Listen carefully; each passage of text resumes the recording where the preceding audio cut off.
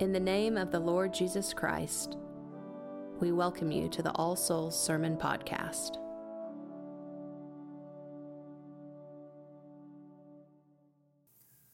Betrayest thou the Son of Man with a kiss? In the name of the Father, and of the Son, and of the Holy Ghost.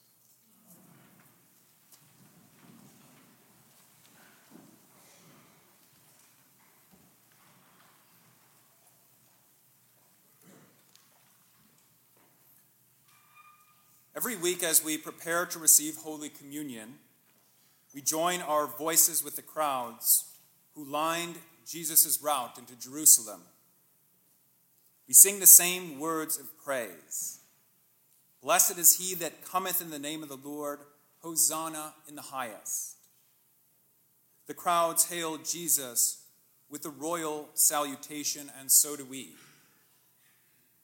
We exalt Jesus as our heavenly King, as we ready ourselves to approach his altar. As we read on in the Gospel of Luke, a dramatic shift occurs, and we hear the masses shouting something shockingly different. The crowds who praise Jesus as the one sent from God now call for his crucifixion. Crowds are fickle. But it wasn't only the crowds that turned on Jesus. One of his closest followers, Judas Iscariot, who had seen Jesus' miracles and experienced his teaching, betrayed him to the authorities. St. Peter himself, who promised to follow Jesus to his death, the rock on which Christ was to build his church, denies his Lord 3 times. Woman, I know him not, Peter says.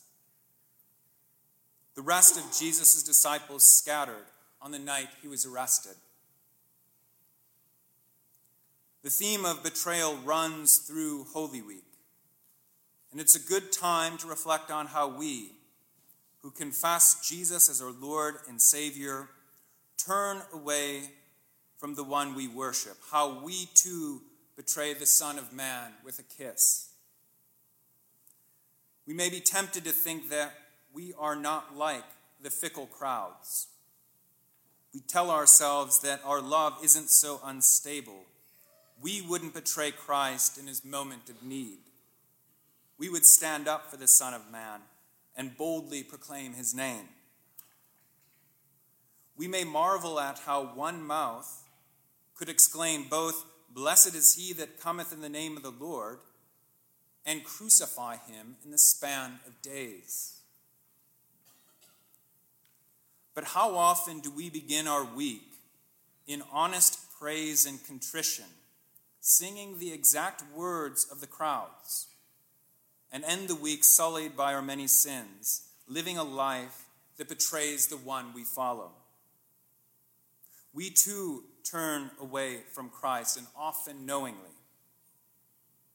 If we don't find ourselves in the crowd calling for Christ's death, we have not grappled with who we really are. As Christians, we have been imprinted with God's name in baptism. We are baptized in the name of the Father, and of the Son, and of the Holy Spirit. Baptism isn't just a nice ritual that builds solidarity. When we are baptized, our very beings change forever. Theologians call this an ontological change. You could imagine your soul as warm wax being stamped by the Father with the seal of Christ and hardened with the cool wind of the Holy Spirit. In baptism, we are eternally imprinted by the Creator and commissioned to bear his name to the world. One writer observes that God binds his name and reputation to us. Whether his name is praised or blasphemed depends on whether we bear his name with the weight it deserves. It's a weighty responsibility to bear the weighty name of God before the world. It doesn't take a great deal of introspection to realize that we continually betray God's name before the world. If we confess to be Christians and lead a sinful life, we betray the Lord's name. We give the world a counterfeit. We fail to reveal God's love and mercy, his beauty, compassion, and justice, his grandeur and power. This is a harsh reality to stomach.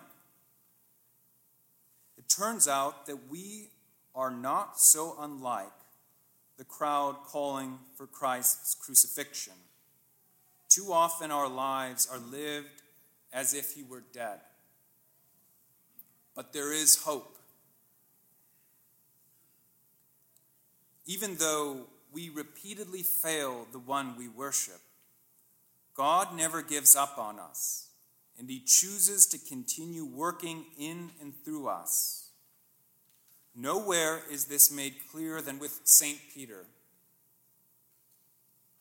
Shortly before Jesus' crucifixion, St. Peter promises him, "Even if I must die with you, I will not deny you." Not only does Peter fail to follow Christ to his death, but he fails to acknowledge that he even knows Jesus. 3 times he denies his Savior, the one who called him to walk on water. Peter's denial of Jesus does not render him worthless to the purposes of God. The penitent St. Peter becomes the rock on which Christ builds his church.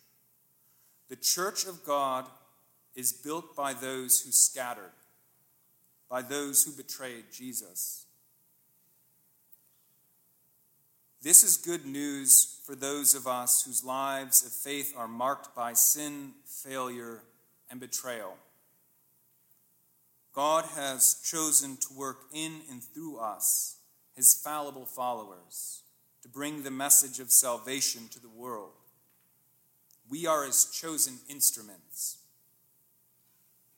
As St. Paul says, God is always rich in mercy, even when we lie dead in our trespasses. His mercies never come to end. They are new every morning. Amen. Thank you for listening to the sermon podcast of All Souls Episcopal Church. For service times and more information, go to allsoulsokc.com. God be with you.